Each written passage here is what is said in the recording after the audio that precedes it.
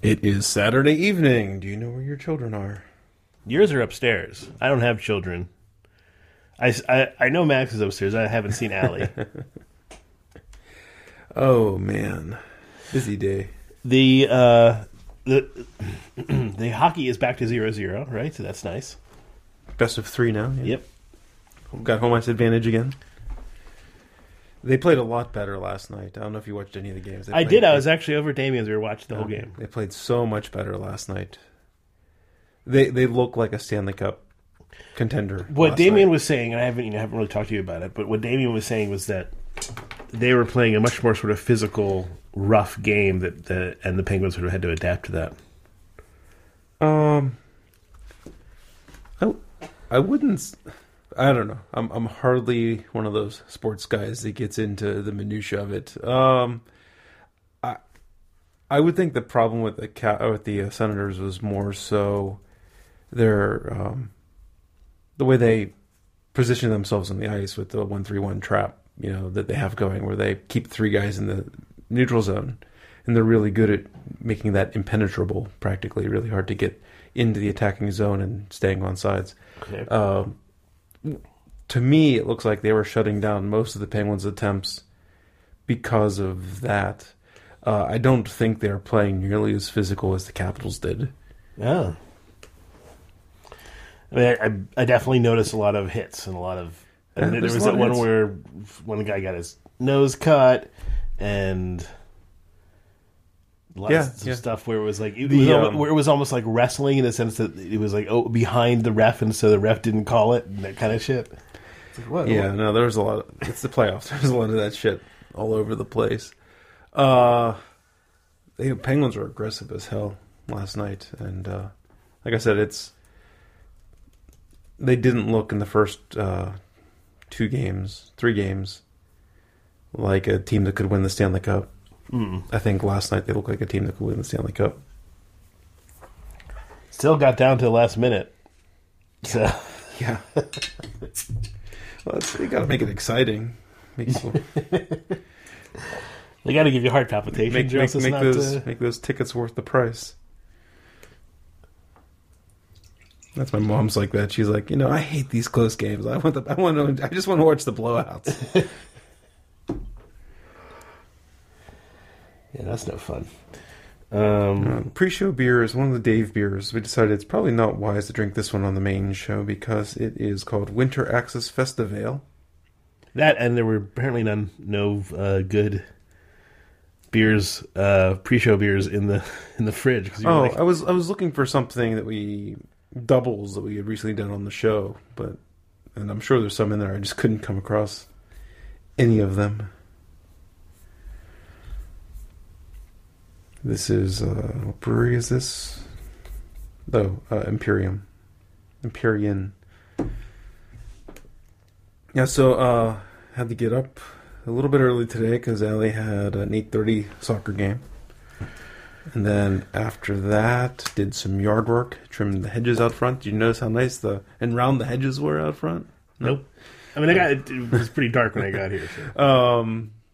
Did a bunch of yard work around back, and then Heather found some lady that was selling like a gazebo. We wanted some kind of shading for our deck for years, and I never wanted to buy these cheap metal and canvas ones because they're cheap and they're still $500-$600, maybe even more. I can't remember.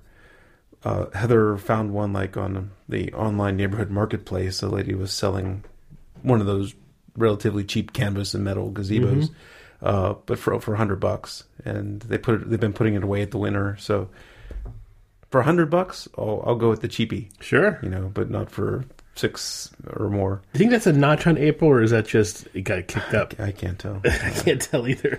So I set that thing up today. So now after living here for 11 years, I think we've been here. Finally put something out on the deck, and I might actually use the deck now. Well, we've used the deck before, but mostly when it was getting darker, yes, right? But the number of times that I've actually hung out on my deck is... Your kids have enjoyed it, because they don't care. Yeah. It's gone The deck is as what long. About, what about hops? Have you racked up hops again? Or I didn't string them in time. They were all. Yeah, so no hops again this year. But the deck's as long as the house. It's this huge deck back there, and it's gone completely underused. So now we got a gazebo. Maybe if we, love the gazebo, then I'll really go in big and have a roof put on it or something like that. Maybe you can make one out of a printer roof. Yeah. They could have the flexible one so it doesn't get too bad in the sun. Yeah. Oh, this is a Spice-Dale. I would expect so. Winter ale. 6.0%. Call it an amber, but winter. It's an interesting spicing to it. A little bit of vanilla and there's some nutmeg. Oh, there's the nutmeg. Yeah, super nutmeg. So yeah, my printer went on the fritz. My 3D printer. Since the pre-show is kind of like the 3D printing update. 'Cause I think some people are interested. I know Jason is interested in it, and a few other people. So, printer, like I said, I put in that new hot end. I was getting dialed in. I printed a whole bunch of shit. I was doing this thing Greg wants. He wants the thing to help kind of illustrate vectors and rotation. And so I was just kind of... He wants something that's kind of like a extendable, like an antenna or a pointer, that kind of thing. And we still might be best off getting some pointers and putting that into the project, but we'll see. I'm trying to see if I can make this telescope. If it can't telescope, then variable size pointers is fine. Yeah. So I'm just trying to see if I can make this telescoping thing. So it's like, okay, let's see what tolerances it takes. So I printed the first attempt, didn't fit, so I resized the outer piece, and I go to print the second one, and the extruder, the hot end on the printer, wasn't getting hot. Sitting there, it's the box was showing that it was heating the element. Those are crimpers. I know. There's a little, tiny bit of thing coming off at the end here. There we go. All right. Had a tail. Had a plastic tail coming out. I'm surprised it looks as good. It was doing that top part so fast, like layer after layer after layer, because it comes to a conical top. I was just really surprised that it does came out look as nice, good as it did. The conical part. I didn't think. I thought I was going to have to. I was watching it print, and I thought I was going way too fast. I thought I was going to have to do things to make that part go slower, but no, it turned out. But yeah, it wouldn't get hot. I'm like, oh my god, what happened to my printer? I was thinking like worst case type thing. So I peeled off the insulation near the crimps near the top, near the end, and I wasn't getting any voltage there. I'm like, oh no. So now I'm hoping that the plug inside the control box came loose or something like that. Oh, you haven't tested that yet? No, I had it apart. Oh, okay. The plug you're going through your process. Yeah. So I took the voltage meter, and there's voltage on the plug on the board. So the board's not fried, which made me very happy because, that seemed like another very likely reason was that the MOSFET on the board went bad, and that's not serviceable. That's buy a new board for $60. Not a horrible expense, but... you've already spent how much money on this? Well, I didn't want to spend another $60 on a board that, isn't a consumable or, So there was voltage on the board, but not voltage at the hot end.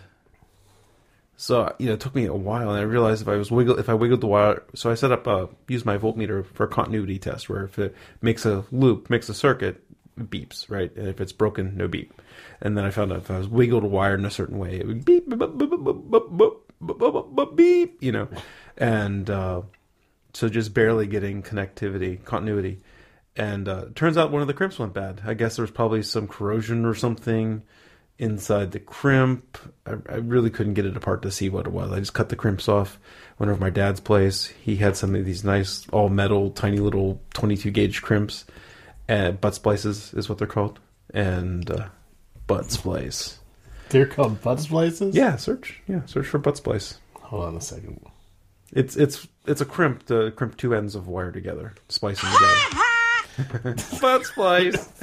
So I put those on. So I put one on last night, and I go to crimp the second one on. And as I'm crimping, I had kind of like my muscle drift, right? So I pulled it off the wire and I squeezed it shut, so there's nothing inside. And you can't redo it. And I only had 2 crimps, so like, fuck.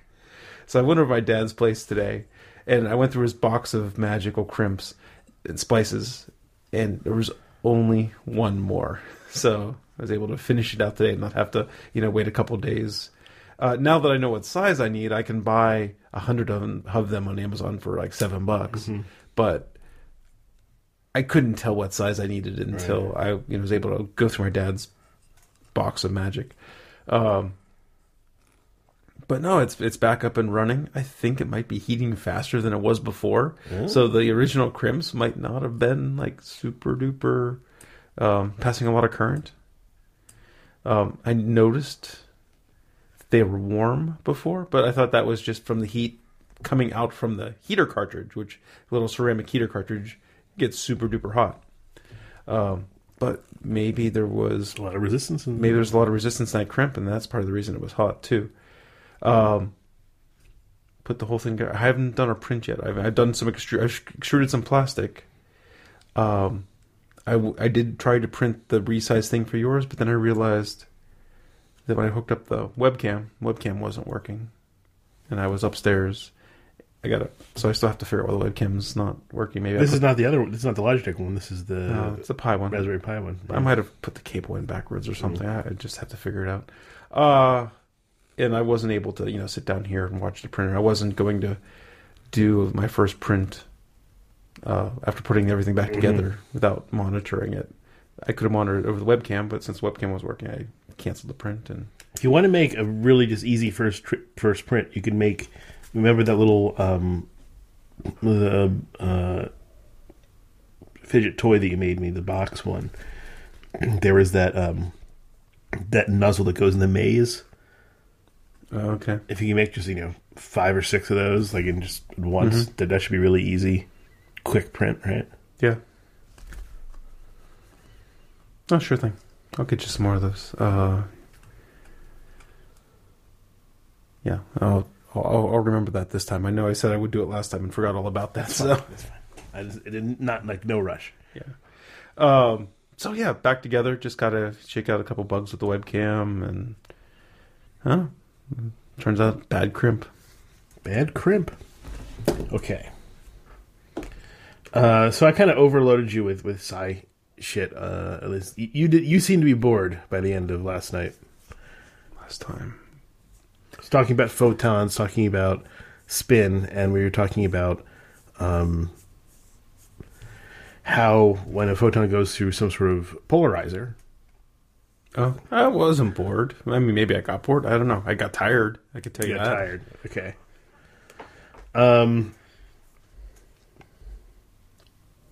Let's see. What was I trying to get to? Because I wrote some stuff down here.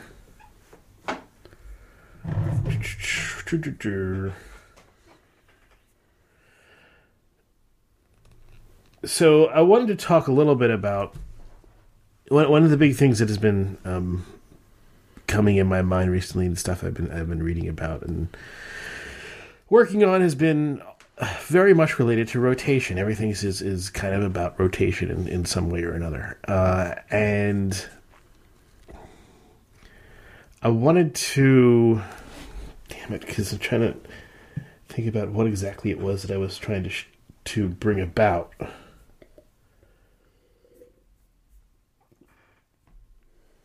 I think I wrote down some of it.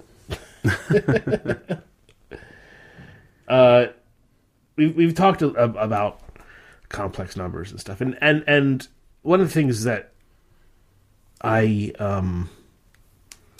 guess I didn't really explore too much is why they're useful.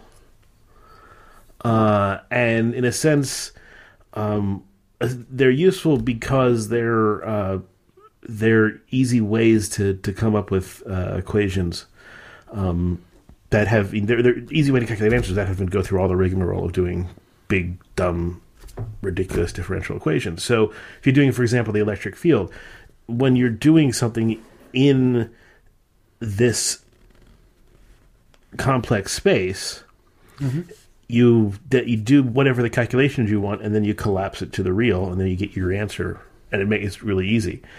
The question is, why does it collapse to the real? Well, one of the things that's sort of not mentioned a lot when you're learning this stuff is that these are always calculated with the complex conjugate, which means just the opposite is going on at the same time. So then it phase collapses to the real. Okay. If that makes sense. Sure. That part makes sense. Yeah. So I'm not sure if the lead-in, I'm not sure if I understand. Well, the point is that, if you're doing any like linear equations like this, you can do a whole bunch of hard math, or you can just do them in the complex plane and do the calculations that way, and it becomes a whole lot easier. I see. So it's a tool, right? It's a tool that we use in order to help us figure out answers to these solutions, get about them with much better, much easier ways. Okay. The interesting thing comes in when, so that's a tool, but that's not real, right? It's just a tool. When we start to analyze things that we didn't really understand, but using this tool as a way of analysis gets us better answers, then we start to question, is this a tool or is this what's really happening? Right. That's sort of what's going on in particle physics. Is we now are analyzing what's going on in particle physics using these tools, but we don't really understand what they mean in the real world. Not fully. We don't have things that collapse to real in the same sense. They give us correct answers, though. So there's something that's correct about this. Whether it's our ability to interpret things in our reality is limited in some sense, or whether these are imperfect tools. But sure, I mean, it gets a little philosophical too. Right. I mean, if you distill it back down to, is mathematics an inherent property, or is it an invented property? Right. Yeah. And I mean, that's very philosophical. We had a good talk about that probably about a year ago. And it's very interesting. I don't know, I'm not going to spend a ton of time on it. For people listening, it's, for the scientist, right? Mathematics seems like it's this inherent property of the universe, right? Math is the language to describe things most accurately, repeatably, the best approximation of explaining what's happening. And the question is that a property of nature, or is it a property or something we invented to describe, but not in itself a property of nature? Now, I've come to the opinion that it's something we invented, but by using and analyzing what we have invented, we can discover things about nature by just analyzing things that we invent. Right. And so I did want to talk a little bit about rotation, what that really means, because I don't think it comes across often. Okay. But so if you have, and I'm just going to I keep putting down this Cartesian plane, basically a plus sign, which, X and Y axis, because it makes it sort of easy to understand what you're talking about. And if I have some sort of triangle in this plane, and I look at this other picture, and it's obvious to you, because you know what's going on, that this is just a triangle that's rotated 90 degrees.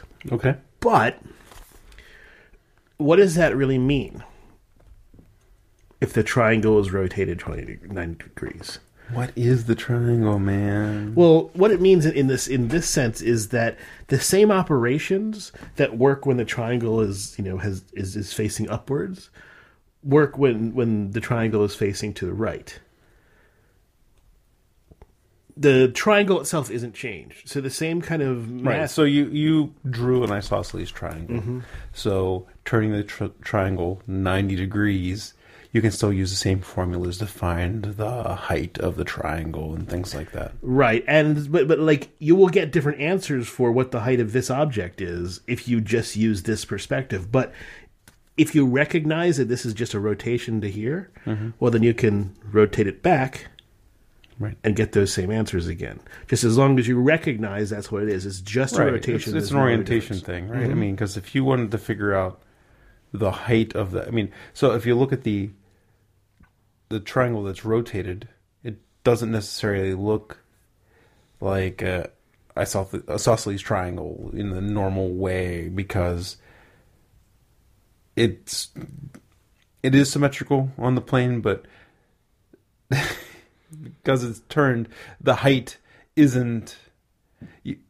Well, I guess the height is just the length of the left-hand side in that case. Right. But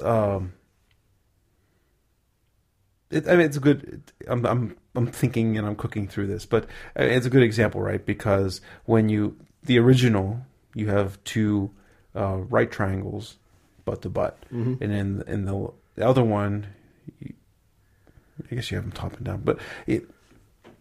you have a couple right. I mean, depending on how you want to do it, but but I mean, if you want to figure out the height of that first triangle, you got to cut that thing into two right triangles, and then with the other one, if you want to figure out the length of the triangle, I guess that's it. It's the same thing, but you're just rotating the right. So understanding essentially both that these objects are the same under a rotation, so you can rotate it back, and that the same physics applies regardless of how you're rotating your object is important. Because I did want to talk about, in Ask Science, I put forth a hopefully simple way to understand what gauge theory is. Somebody was asking about that, and people were like, I don't know if you could do that. And I said, you know what? Maybe there is a way. What we'll start with basically what a gauge field is. And I'm going to start with a piece of paper. I'm going to say... So I sent Harp back his coin, and I also ripped one of your Science Talk drawings out of the notebook. Oh, cool. And kind of wrote a little, here's one of Greg's Science Talks, and signed it and put it in the envelope too. So this is a piece of paper. And on the piece of paper, we're going to put on one side a circle and another side a circle. And I'm going to say these represent buckets of water. They're the same, so they're cups of water and they're glasses of water. They're the same size. They're full of water. Full of water. Now, if you imagine this piece of paper as just like a plane, and you imagine that it was tilted, well, you could then see how for both of these glasses of water, cups of water, buckets of water, the water is going to be spilling out the same way. Okay, yeah. Both of these systems are essentially, we're going to say both these systems are symmetrical. Both of these systems should be operating the same. Now, what happens if I take this piece of paper and I bend this side, but not the other side? Okay. So now these two cups are not symmetrical anymore. They're not the same. One is spilling out and the other is. The problem is that the nature and all the stuff we say about these two glasses says that they should be acting the same. So if you do this, then it's not really clear why this cup is not spilling and this cup is. In fact, it shouldn't be. Everything we measure says it shouldn't be. So we come around. Hold on a sec. You bent one. Well, how you didn't bend it in normal three-dimensional space because, or at least here on Earth, right? Because gravity's pulling on one, right, at 90 degrees compared to the other one. Right. So what did you mean by bending it? Well, okay, so let me say I did it this way. I have this thing, and from my perspective, it looked like I bend this like this. And so you can understand why this glass is spilling, but you don't understand why the other glass, which is symmetrical and doing the same thing, is spilling. Because from your perspective, it doesn't make any sense. Oh, it is spilling? It is spilling. Why is it spilling? Well, the question is, what did you bend? You didn't bend a sheet with two glasses sitting on top of it. That's precisely the in question. Earth's gravity. What am I bending? And the answer is I'm locally transforming something. Like if I do it this way, if I take the whole piece of paper and just tilt the whole thing, that's a global transformation. Right? If I bend it this way, I'm doing a local transformation. So I'm bending it so the other one, from my perspective at least, doesn't get bent.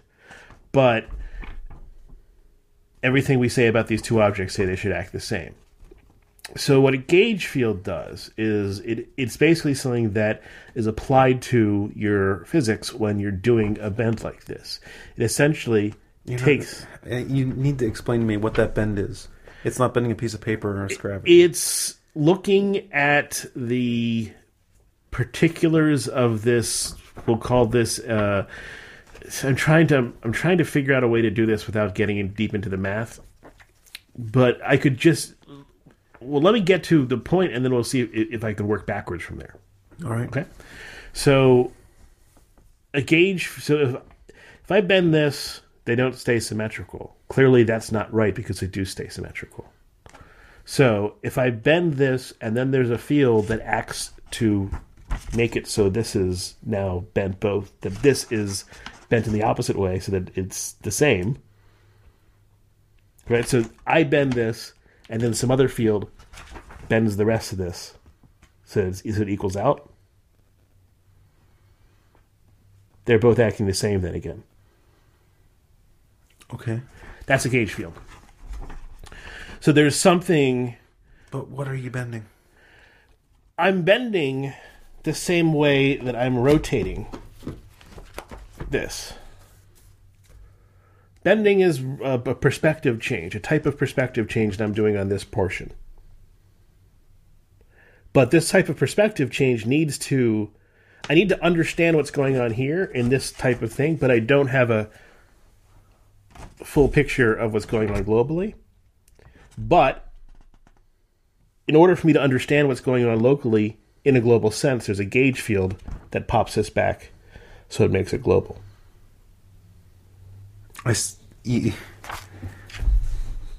Okay. I mean, I'm not having a problem with the gauge field making the thing symmetrical again.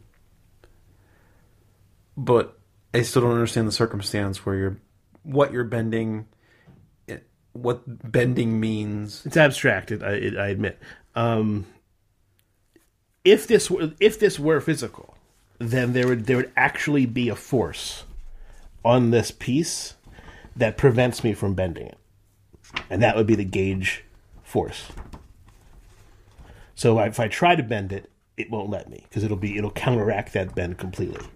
What's an example of something that exists that you can't bend, or you try to bend and it doesn't? It rotates. A classic example would be electromagnetic field. If you move really fast compared to it, then all the other variables will change around you, so that the other stuff you notice about the electric field looks the same way to you. Okay. So that's a reason why C is always the same, regardless of how fast you're moving, for example. Effectively, what you observe about the world is that there are things that no matter how the difference of your perspective changes, they stay the same.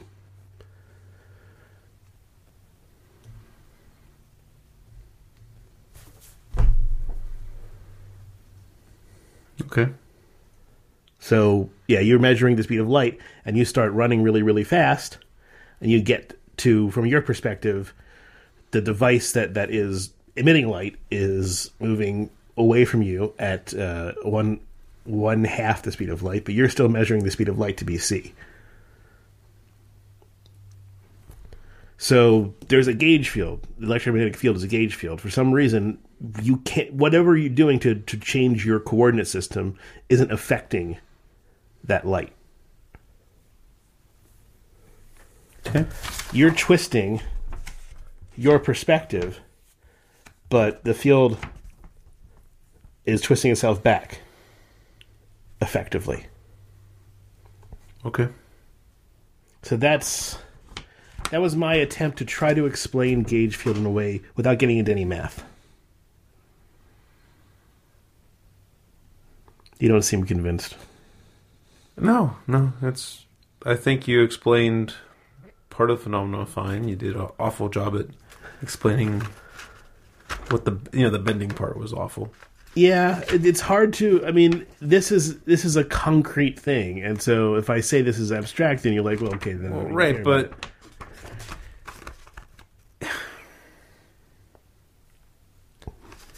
it doesn't make sense if the analogy of your pans of water sitting on a flexible sheet doesn't make sense, right? I understand why you started with it, but when you got to the point where you said you bent it and both of them spilled, even though one of them hasn't moved, it. you never. And you explain that phenomenon as this, but you never drew kind of connection of what that bending that was, right? And then you never really did. You know, you That yeah, that's true. I can't figure out a way to get that bending in a way that isn't abstract. Because if I just clearly talk about something in a gravitational field and bending it, well, then you can bend things in a gravitational field. So the idea that you can't is kind of silly. I mean, if you use it as a visual tool, but you need to have a more firm anchor to the real phenomenon.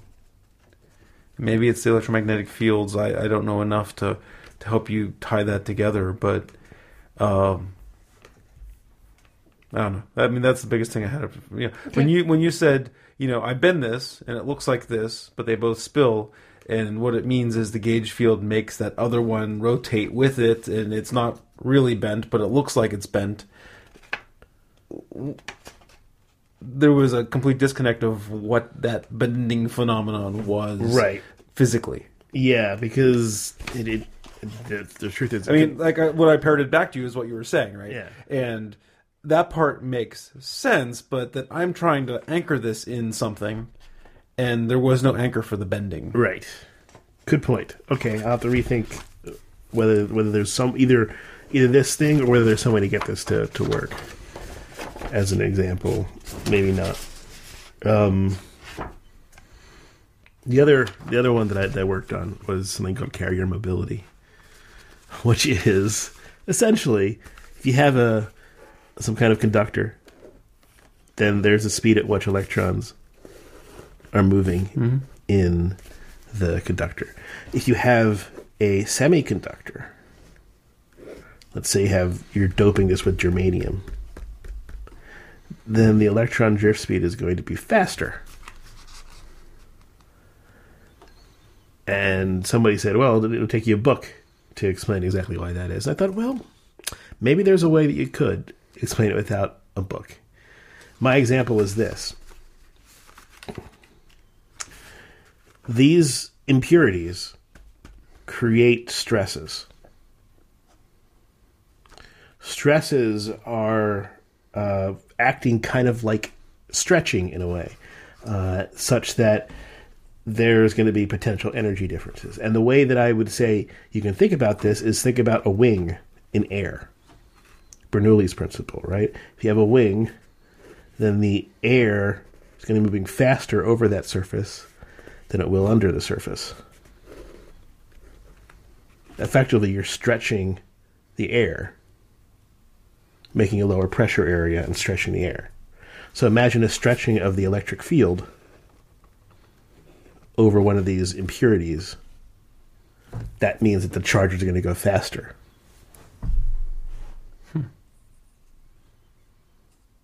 That's an interesting way to put it. Does it hold muster? Yeah, I think so. I've gotten a couple upvotes on it, so... I mean, normally in S-Science, you say something bad, you're going to get downvoted to shit. So...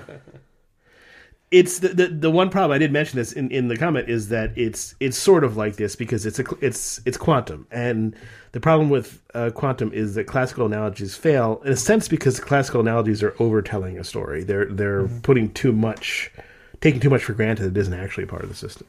Right. But it's more. I mean, you can look at it in that sense, and I think that it gives you an idea.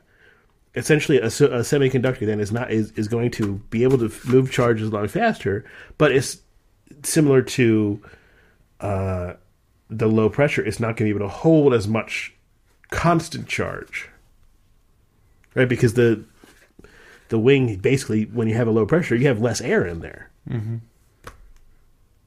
So the air is moving faster, but there's less of it. You can have charges moving faster, but there are going to be less of them. Overall, for the most part, it doesn't really matter, especially since charge density can be so big. Mm-hmm.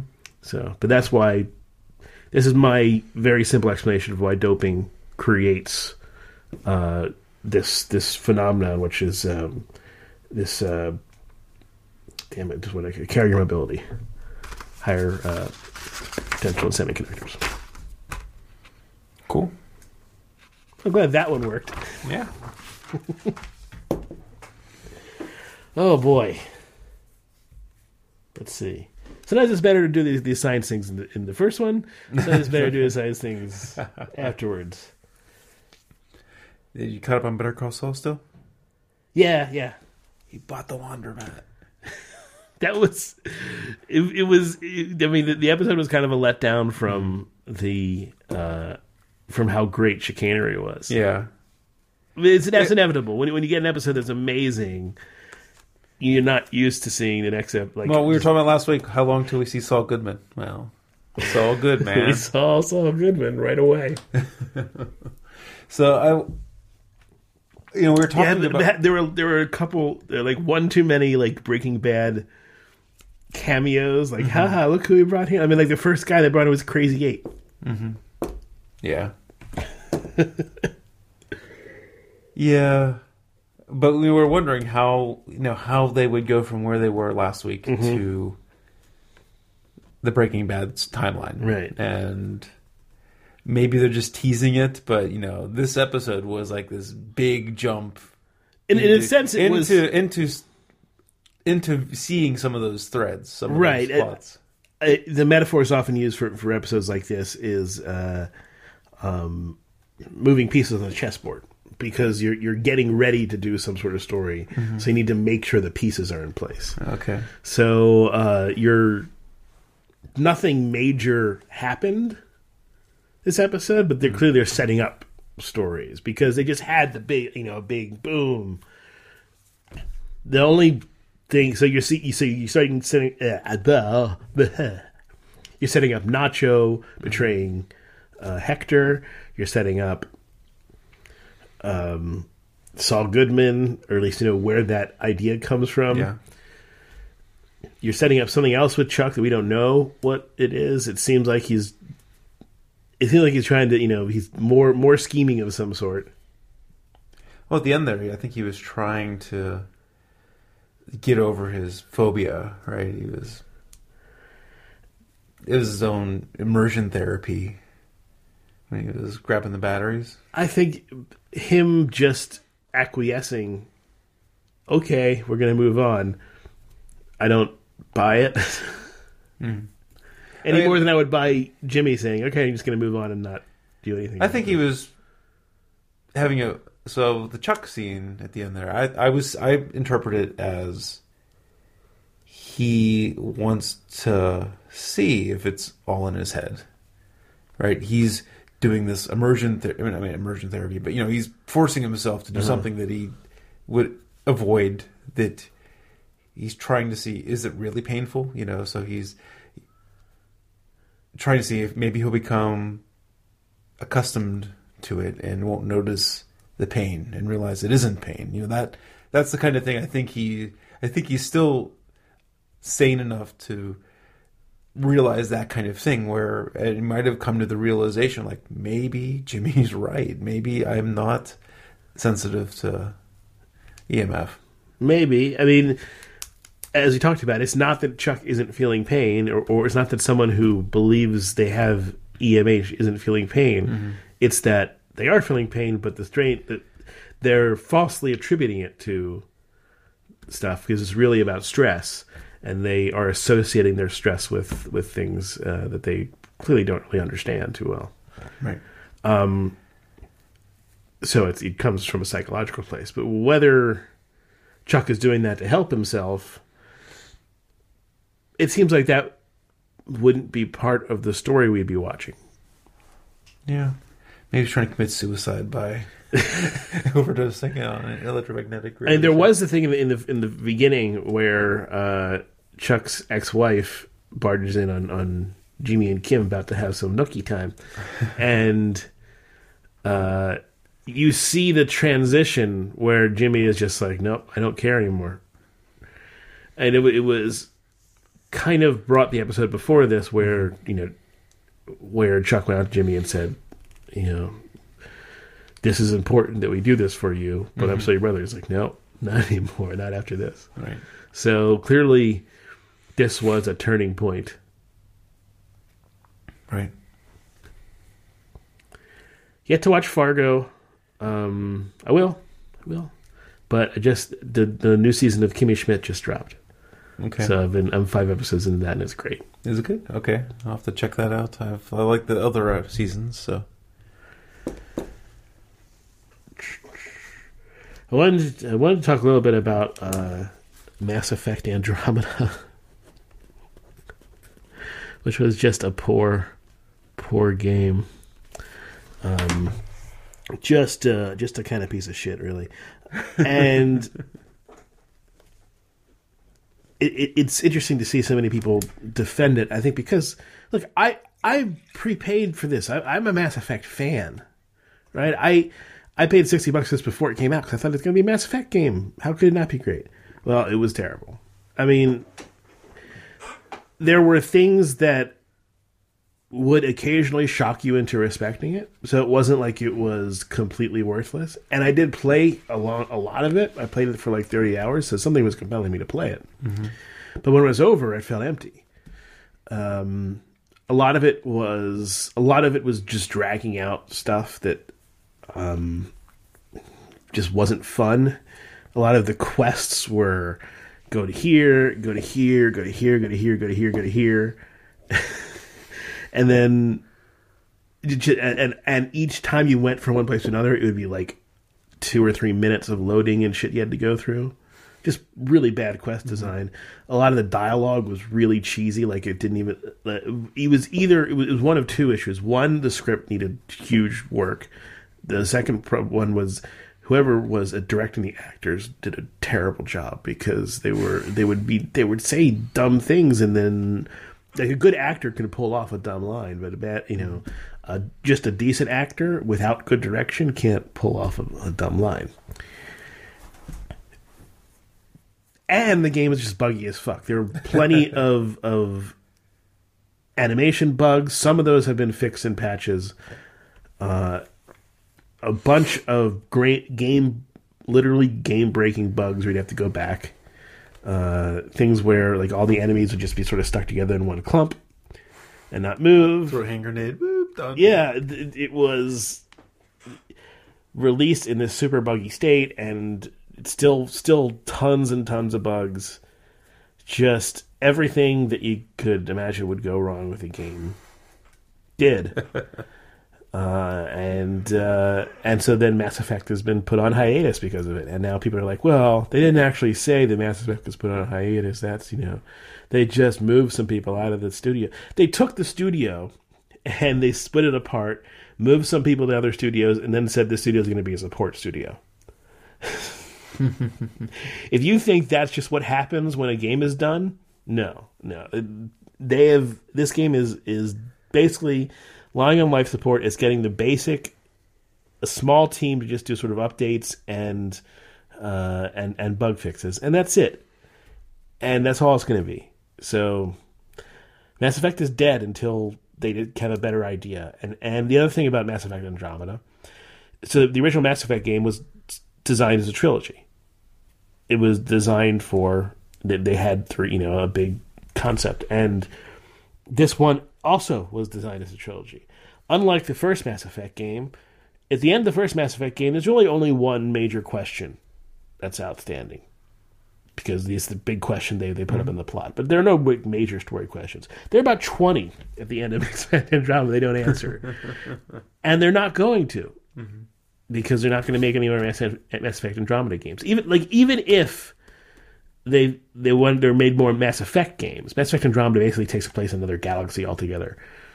separate from the main Mass Effect storyline.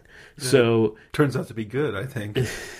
yeah, so even if they wanted to make more Mass Effect games, they're not going to make more Mass Effect Andromeda games. So all 20 of those storylines, some of them kind of intriguing that they brought up, are not going to get answered.